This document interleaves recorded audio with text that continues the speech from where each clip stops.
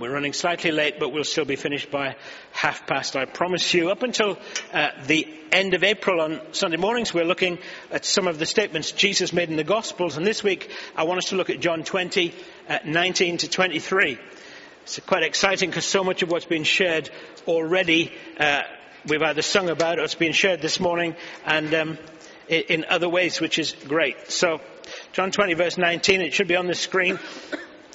On the evening of that first day of the week, when the disciples were together with the doors locked for fear of the Jewish leaders, Jesus came and stood among them and said, "Peace be with you." After he said this, he showed them his hands and side. The disciples were overjoyed when they saw the Lord. Again, Jesus said, "Peace be with you. As the Father has sent me, I am sending you." And with that, he breathed on them and said, "Receive the Holy Spirit. If you forgive anyone's sins, their sins are forgiven. If you do not forgive them, they are not forgiven." Now, just to be clear, I nearly left off that last verse. It can be quite controversial, difficult to understand, and to do justice will take longer than I have this morning. But that said, I felt as I was preparing, convicted that to leave it off doesn't do justice to Scripture, and it's kind of ducking the issue, and I wouldn't be handling the Word of God correctly, so it's in there, and we'll unpack it a little bit later, but not too much. You see, one of the problems when we preach, when we take a snippet out of a few verses from here or there, is we can certainly easily take them out of context. We preach our heart out, but we've got to understand the context they're in to get the right flow and so on, what's being meant. So that's what I'm trying to do. So before I've got 3 points to come, but actually I want to do an introduction on context. What's the context of these few verses? This is just after the resurrection. Jesus has just risen from the dead. Okay? That's pretty special. A very special moment. And Mary had gone to the tomb and he wasn't there. And right outside the tomb, in the garden, she meets Jesus, but she doesn't recognize him. She thought he was the gardener. But then he speaks her name and he says, "Mary." And at once she knows it's Jesus. And he told her, "Go and tell the disciples that you have seen me and that I'm ascending to my Father and your Father, to my God and your God." And Mary did, as Jesus had asked her. And so in verse 19, where we started reading, this is speaking into that moment. This is the same day. This is the evening of that event. This is the day Jesus rose from the dead, first day of the week. And all the disciples, apart from Thomas, were together. And you know what it's like when you've got a group of people in a room? The doors are locked. Okay? Perhaps it's getting a bit, it's usually when you get a bunch of guys together in a room, Jean certainly tells me when she comes in afterwards, she'll go, "Ooh, let's open the windows," and all of that stuff. So it's one of those moments, they're in there, the doors are locked, probably the windows are shut. They were scared. These guys are scared. They're fearing that the Jewish authorities who had just made the Romans crucify Jesus. They're scared of them. This isn't a good time. Do you know those times when everything goes wrong? Do you ever have those? Yeah? All your best plans have failed in a spectacular way. Have that ever happened? Your hopes have been dashed and the people you're beginning to rely on have let you down? Yeah? Has that ever happened to you? If it hasn't, it probably will. Well, think about how that made you feel for a minute. Just think about how, that feeling of fed-upness. Do you ever have those feelings of fed-upness? It's like, nothing seems to work. I'm fed up. We all have that. That's part of the human condition. We all have those things from time to time, and we have to handle our emotions and our feelings. And these guys are there, and I'm sure they're not happy bunnies. If you multiply up how you've ever felt, they're probably feeling like that and worse. And it's not just one of them, it's the whole group. So you can imagine them really helping one another. Come to our house and let's share the gloom together. You ever been in that environment? I've been in one or two of those and you think, let me out of here. Because what happens is, somebody come along and said, God, it's really tough, isn't it? Oh, yeah, it's really bad. Oh, yeah, it's terrible. No, it's even worse. And before long, you're reinforcing the pain. You're reinforcing the lack of faith. You're going, oh, am I speaking to anybody? Happens. And so we just get sucked into an atmosphere of fear and gloom and despondency and perhaps a bit of anger. The whole group can't see a way forward. They've left everything to follow Jesus, and it would appear that all of them, apart from John, had deserted Jesus as he hung on the cross. Perhaps in their fear they'd watched Jesus die from a distance, but now Jesus is dead. They've spent the best part of 3 years with Jesus. Now he's dead. All their hopes have been dashed. And they'd not been there for him. At the end, they're scared now that the Jews are going to make sure that any other followers of Jesus will suffer the same fate. And so, this is a whole bunch of broken people and the doors are locked. That's the context. A whole bunch of broken people and the doors are locked. And then into the midst of this, into the atmosphere, this gloomy, faithless atmosphere, Mary starts banging on the door and she says, I've seen Jesus. He's risen from the dead. And she gives them the message. How do you think they respond? Oh, great. How do you think they respond? I would imagine there's a few things kick off, like cynicism. Anybody ever have any of that? Ridicule, unbelief, not daring to believe it could be true, or even hope it could be true. I think the message that Mary brought probably just added to their confusion. They're struggling anyway. They've gone through this total emotional upheaval, and now this Mary they know, no reason to think she'd lie, but they're struggling. Do you ever struggle? See, the point out that why am I unpacking this? Because I want you to understand that these are ordinary broken guys struggling. And so you know what? We're part of that. We're people lost in sin. The whole world struggles. We can struggle. Things go wrong. I often find, Christians will say, I'm a Christian now. Everything should work. No, we live in a broken world. We live in a fallen world, and we're going to have times when things don't work, when things aren't going right, when everything's hard work. And they were struggling with that. And how we respond at those negative times. As a church leader, people come to you and say, they always expect me to have a word of faith, just like Simon always has. Jody will know. When things are going wrong, Simon's always full of faith and... Yeah? No. Okay. Right. You see, you can catch anybody at a bad day. Jean says, if people catch me wrong, I become rude. I'm not aware of it. That's even more worrying. Right. But what happens, you operate out of your frustration, where you're at emotionally. We all do that from time to time. Well, these guys are in that situation, and it's terrible. They're confused, they're frustrated. And a few hours later, while they're pondering all of this, the doors locked out of fear, we're told that Jesus came and stood among them. He didn't knock on the door and ask to be let in. He was suddenly just there with them. Can you imagine the moment? I mean, you don't normally have people walk through doors, just appear in your group. The whole thing, the extremes of emotion, the highs and the lows, the depth of frustration, the agony, the loss, the hopelessness, and then the message and the ridicule and the uncertainty and the doubt. And then suddenly Jesus is there and he hasn't come through the door. Oh, do How would you feel? Jesus is very wise. Of course he's Jesus, he would be, but he says, peace be with you. That's probably the first thing they needed. Peace. Don't worry.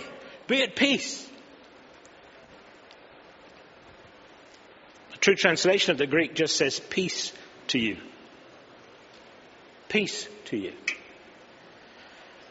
You know when you get frustrated, do you ever get sort of really, and all your family just, be at peace. Is that how it works? Peace to you. It happens like that in every home, doesn't it? Just be at peace, not a problem. Well, it's not really, because we all get irritated. But Jesus comes and says, peace to you. All of you, peace to this group. Oh, probably he's speaking Hebrew, and actually what he says is shalom. I was looking up, the word shalom, we translate it as peace, but actually it's a much bigger word than peace. It's a much bigger word than peace. It is, we translate it as peace, but it's peace, it's rest, it's completeness. It's everything's okay. Shalom. And that's where he starts. Shalom. Oh. And you can imagine Jesus bringing his shalom into the midst. Do you remember he's in another place, he says, my peace I give to you, my shalom I give to you. I will leave it with you. He comes and says, shalom. Let me give you this. Oh, how we need Jesus to bring us his peace. How we need Jesus in a busy, disturbed, frustrating world to come and go, shalom. In your family situation, in your worries, in your job stuff, whatever it is, in your relationship conflicts, all the confusion of life, shalom. Oh. We need that, don't we? All the time. All the time. And he shows them the marks in his hands where the nails have gone in. He says, look, here's the wound in my side. And we're told that the disciples are just overjoyed when they saw him.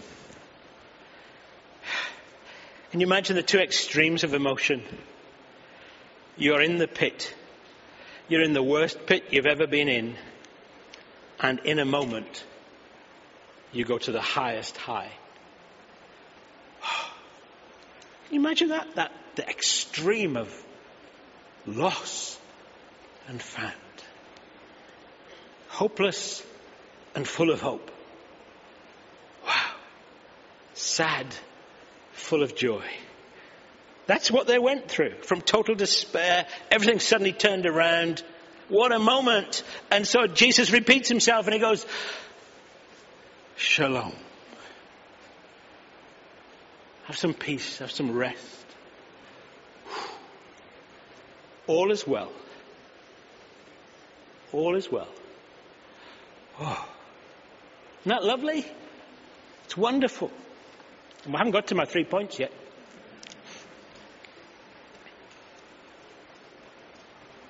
And then he says these amazing words. To these broken men who'd been in the pit of despair just a few minutes earlier, he says this. He says, as the Father sent me, I'm sending you. Whew. It's like, you'd think that at least have a good worship session first and get in the mood.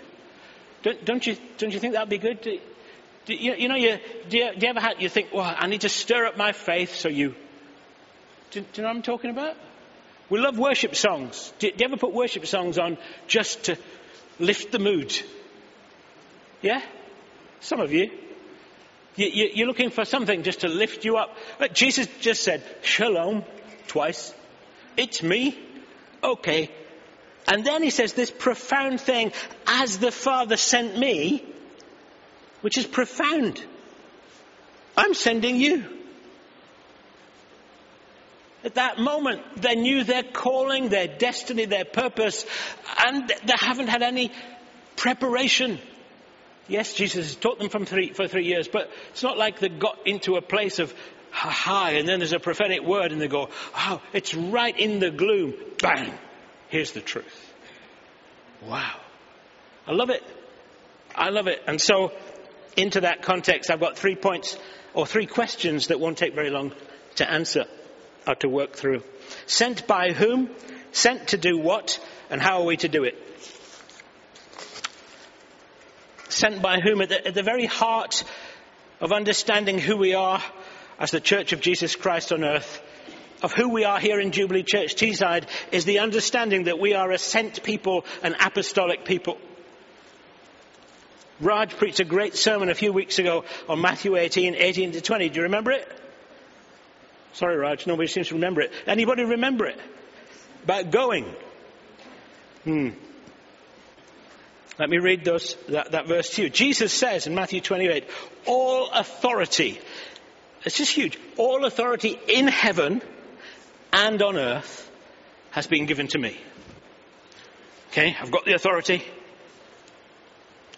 Now you go.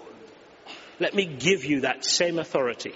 I give you authority to go and make disciples of all nations, baptizing them in the name of the Father and of the Son and of the Holy Spirit, and teaching them to obey everything I've commanded you, and surely I am with you always to the very end of the age. So the promise with that is like Jesus comes into their gloom. He comes into their situation. The promise on the Matthew one is, I am with you like that always to the end of the age.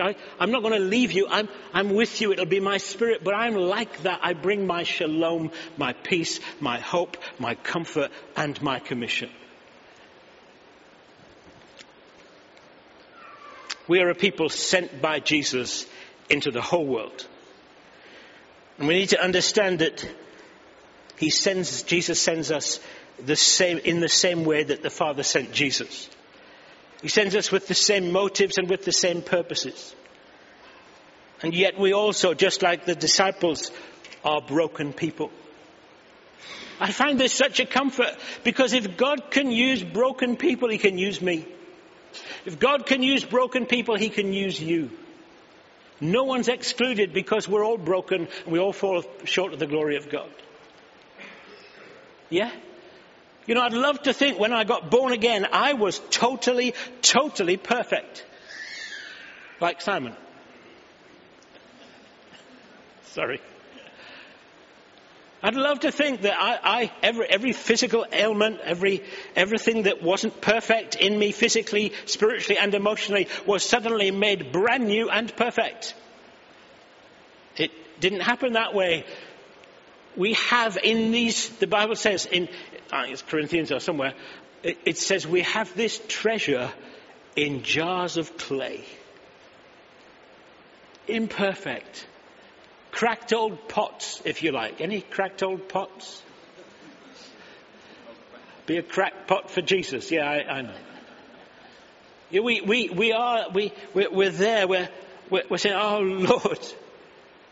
I mean, just so many times. Oh God, if only. He said, my strength's made perfect in weakness. So He chooses all these broken guys and gives them this greatest commission you'll ever have. And it's not just to them, but to all who will ever follow.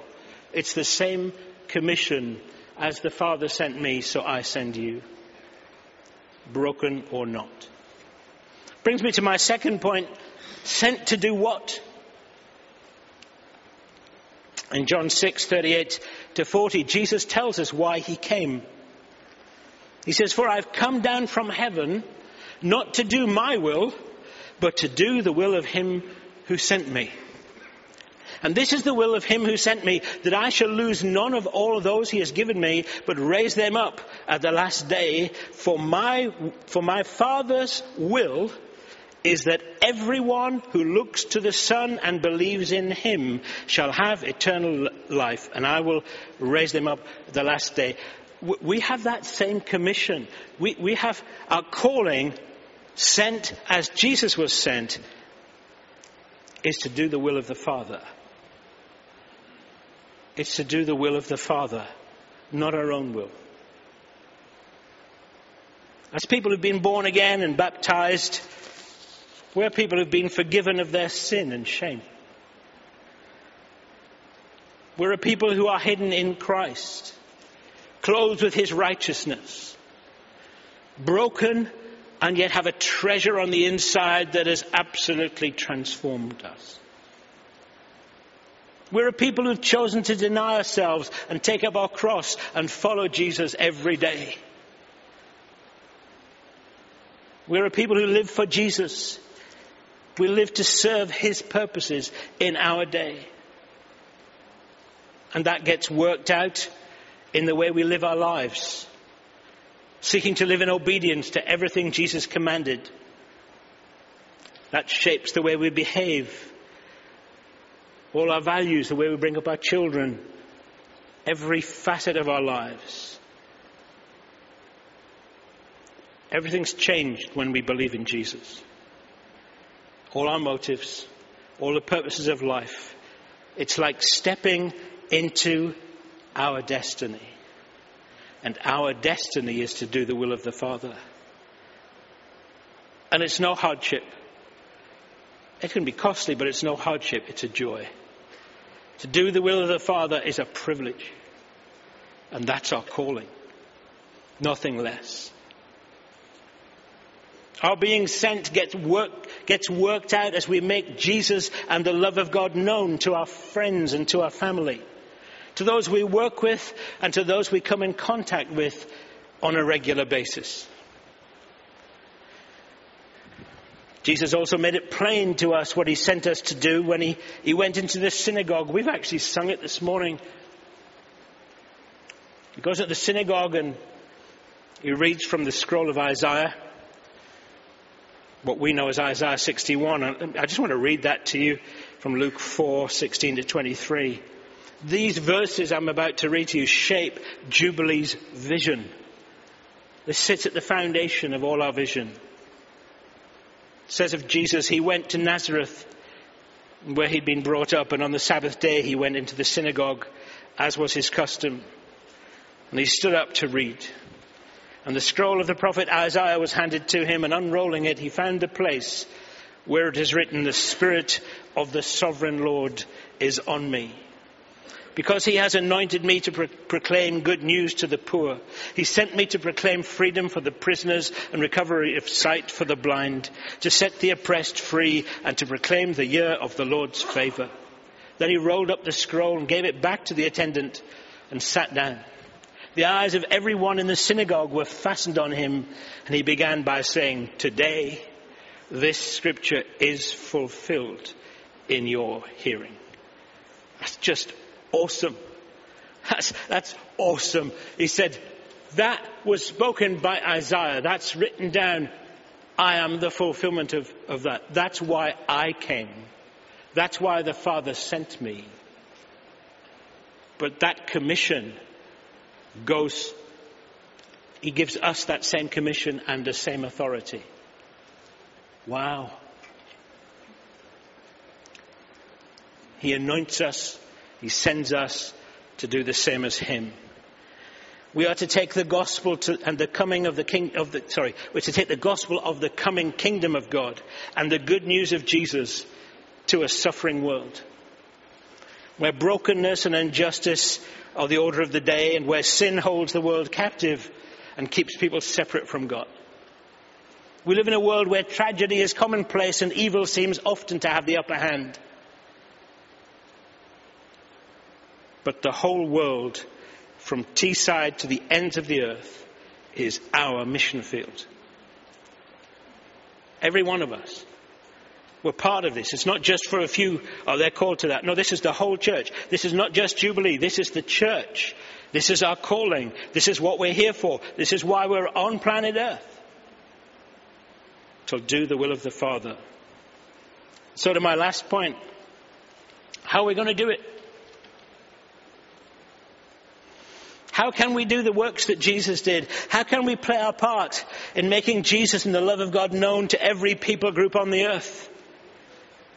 If we look at the state of the world, the pain, the suffering, the injustice, we can feel totally overwhelmed. I know I do at times. I'm an avid watcher of news. Just find myself watching lots of news. And it's interesting if you watch BBC News and then Sky News, but then Al Jazeera or CNN and other, you get different perspectives on the world news. It's very interesting to see how it's spun depending on which part of the world you come from. But one thing is common all the way through. The world's a mess. It's a mess. It's not pretty. Everything about it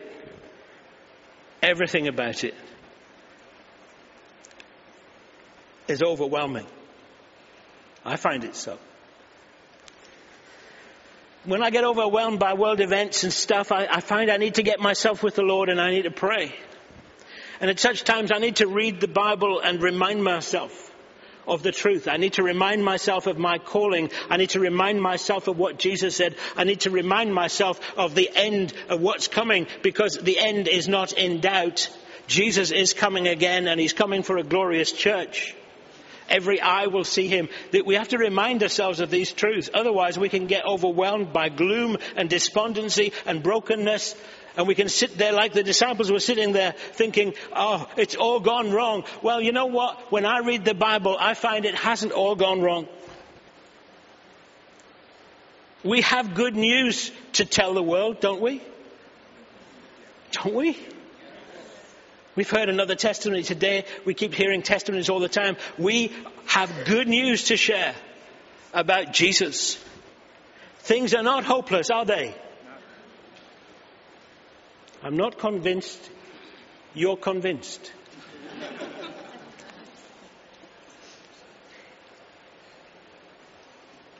It's about faith. Our confidence is in God. Our confidence is in Jesus, in his finished work on the cross.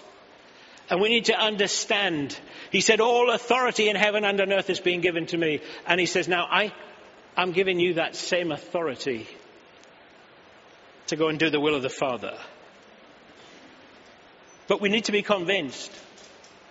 We need to be sure, it's like, well, I hope, I remember I was most troubled, and it's not a church, so I heard the news of a small group leader who was leading a group, and somebody in the group said, are you sure you will be with the Lord when you die? And he says, well, I'm not sure really, but I'm hoping I will.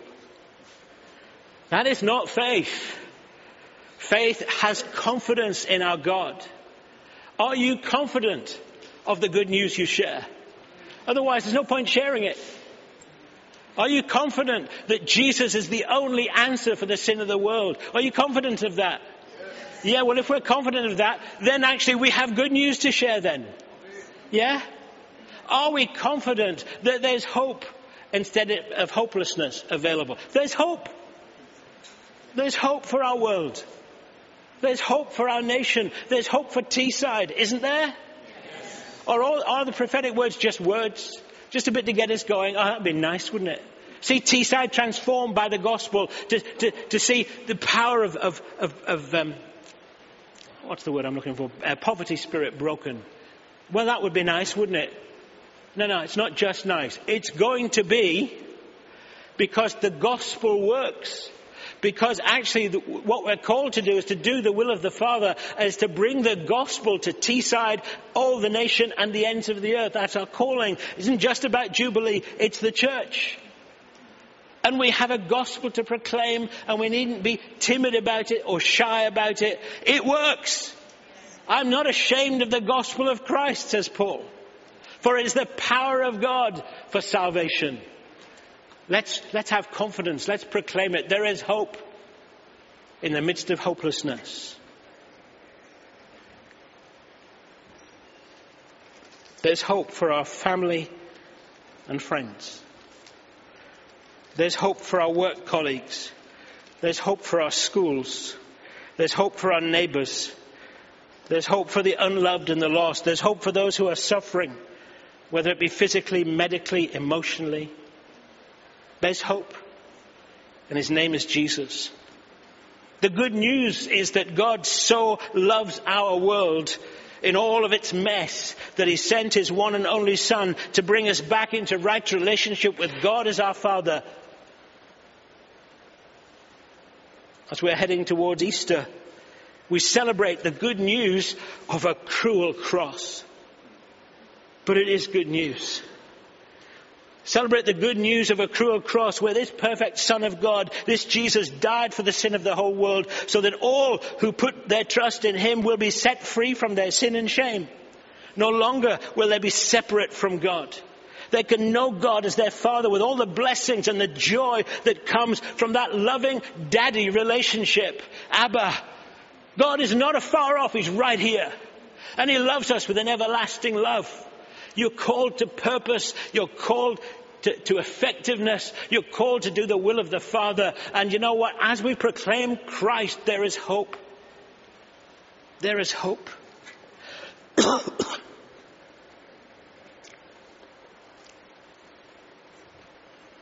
And so how are we to have the courage to tell people the good news?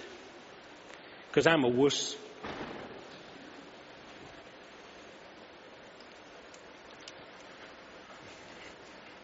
I'm no hero. You know, you meet some people who are real heroes, like Jonathan Knight. You know what I mean? Just heroes. Naturally dynamic and vibrant, and you know what I mean? The guys who're going to solve that, I'll sort that for you. You know, those sort of people. I'm not like that. I'm the guy hiding in the corner. You know, I'm hiding behind the cupboard. It's my temperament. You know, I'm timid, I'm shy, that's my natural makeup, a bit of a wuss.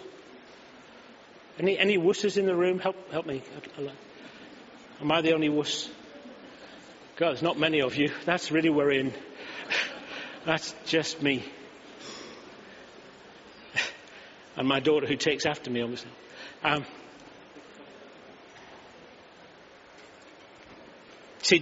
just, apart from Peter, who seemed to be the guy who would jump in and think afterwards, most of the disciples are just broken guys. They're just broken guys. Hiding from the Jews. All being wusses. Wusses? Yeah. What's the plural of being a wuss? Wusses. So how are we to have the words then? And why will people listen to us anyway? Well, listen again to what Jesus said. He says, Shalom. Peace be with you. As the Father has sent me, I'm sending you. And with that, he breathed on them and said, receive the Holy Spirit. We can never hope to do the works of Jesus in human strength and gifting. Try as we may, we will always fail in the end. All of our schemes we can come up with will not of themselves ever transform society. We need to receive the Holy Spirit and be filled with the Holy Spirit every day. It says that Jesus breathed on them.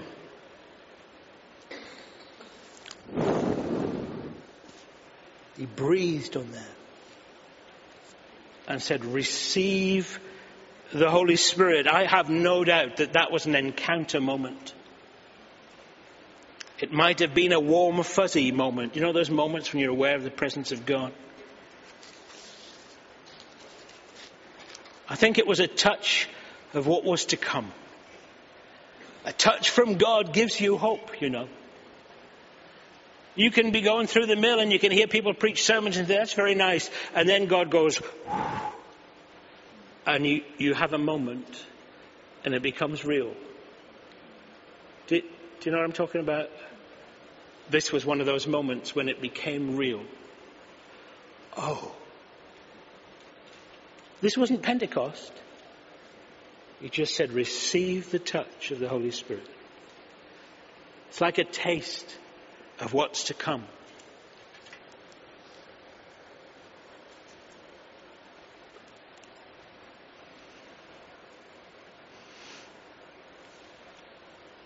You know, we can often have God encounters where we get touched. John Wimber said, many are touched, but few are changed. We can be in a meeting and we can, do you feel that? Being baptized in the Holy Spirit is not about warm, fuzzy feelings or all of that.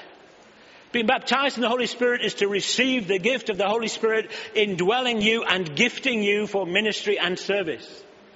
Okay? It's an equipping moment. It's a transforming moment. It's not necessarily a warm, fuzzy moment.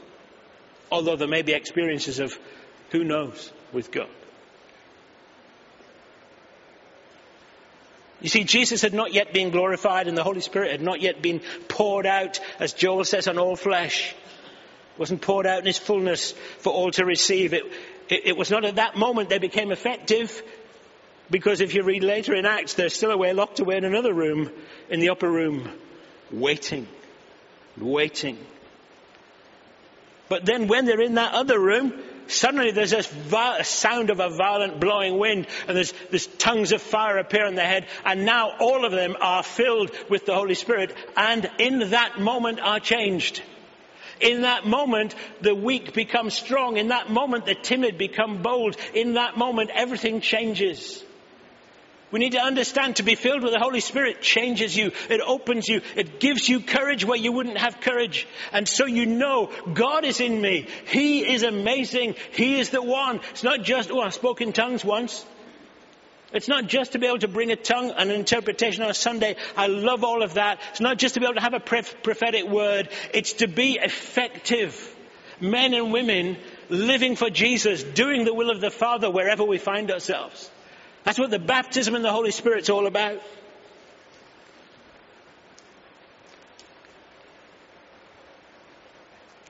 Interestingly, it was only after that upper room experience at Pentecost, when the Holy Spirit was poured out in his fullness, that everything changed for the disciples.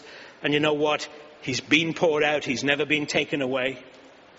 We don't have to wait for him to be poured out again. He's here this morning. He wants to fill every believer and empower them to do the will of the Father. In Acts 2:37, after Peter had preached this amazing sermon in the power of the Holy Spirit, all those listening came under deep conviction of the Holy Spirit and cried out, "What shall we do?"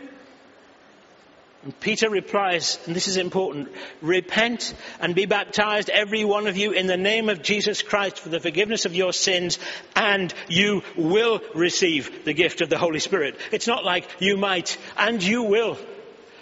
He's here for you, and you will receive. You ask, it says, everyone who asks receives. Receive the baptism, the gift of the Holy Spirit by faith. It's a promise from God. It's a gift of God. He is poured out. He's here this morning. He is for you.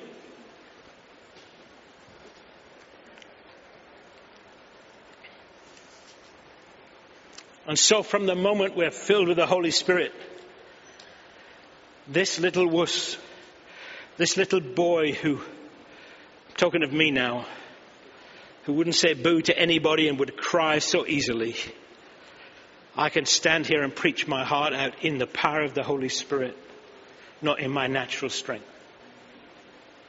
You see, what happens is you think, wow, look at that, aren't they amazing? No, God's amazing. God's amazing. See, God can speak through a donkey, so he can speak through me. God's amazing. He's the one who's poured out. He's the one who fills us. He's the one who enables us. And he called me to preach and to teach. And that's my calling. And I do it gladly because it's the will of the Father for me to make the truth known to whoever will listen. Full of the Spirit. The ongoing infilling, empowering, enabling of the Holy Spirit is the only way for the church to get the job done. I'm not against plans and schemes. People think I am. No, I'm not. But they'll only be effective when we are filled to overflowing with God himself, the third person of the Trinity. We were at Paul and Jill's for a meal on Friday night, and I've been pondering Acts 6 for a little while, and Paul had this word out of Acts 6, which is great. It's about the 7 people who are chosen to serve food at tables. I mean, how would you choose people to serve food at table? Do you think you could manage that? Here's a plate. have some food. Do you think you could manage that? What's the criteria for choosing these 7 guys? Men full of the Holy Spirit and wisdom. What, to stick a plate under somebody's nose? You see, God looks for everything we do to be empowered by the Holy Spirit. It's not just the spiritual people who do the work and other people do the service. I don't care if you're putting chairs out on Sunday mornings. You need to be full of the Holy Spirit and full of wisdom. I don't care if you're setting up the PA system. We need to be full of the Holy Spirit and full of wisdom. And if you go on to read Acts 6, as Paul pointed out to me so wonderfully, and the word of God grew and exploded. And these guys who were serving tables became powerhouses in God, doing the will of the Father. We need to be full of the Holy Spirit. And so we will not only have the words to speak and the power to heal the sick and do the works of Jesus, we will also see that as we speak, the Holy Spirit is working with us. He opens people's ears to truth. He brings conviction of sin. So actually, not only does he equip me to speak to you, he equips you to hear me and hear the words that I'm saying. It's the Holy Spirit who's at work in the listeners as well as the speakers. Just about done. And so we go where we're sent with confidence, full of the Holy Spirit. And the sending starts wherever we find ourselves, day by day. We're sent into our communities. We're sent into our places of work. We're sent to our neighbours where we live. We're sent to our families. And on occasions, we're sent to the ends of the earth. But every one of us are sent. When you go home from this place, you are sent home. When you go to work tomorrow, you are sent there to do the will of the Father. That's to bring the good news of Jesus. Now you need wisdom with that and all of that, but that's our calling. That's what it means to be an apostolic people. As we minister and seek to make the gospel known wherever we find ourselves, so we need to learn just how much authority we have. This is clearly a talk for another day. But Jesus seems to be saying that the sent church has amazing authority to declare sins forgiven or otherwise. Now that can be a controversial subject and I don't want to unpack it today. The point I'm trying to make is that so often we, the church, fail to realize that the authority Jesus has given us is the same authority he has. I believe with all my heart that the church is to take the lead in society.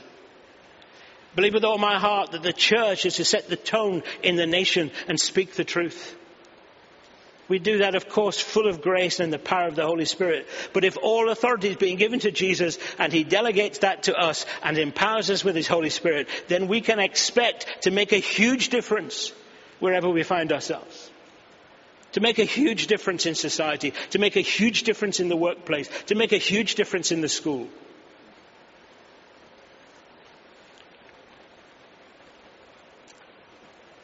And it's as we proclaim him, the name of our risen King. And so just as the Father sent Jesus to save the world, so Jesus sends us, broken as we are, to proclaim his finished work on the cross. And to see society, to see Teesside, and see the whole world transformed. The secret, to be filled and filled and filled with the Holy Spirit every day. And if you're born again, and if you've been baptized, then you can receive right now the Holy Spirit fresh. I'd like you all to stand, please. I'd like the band to come back. I would like you, if you will, to raise your hands.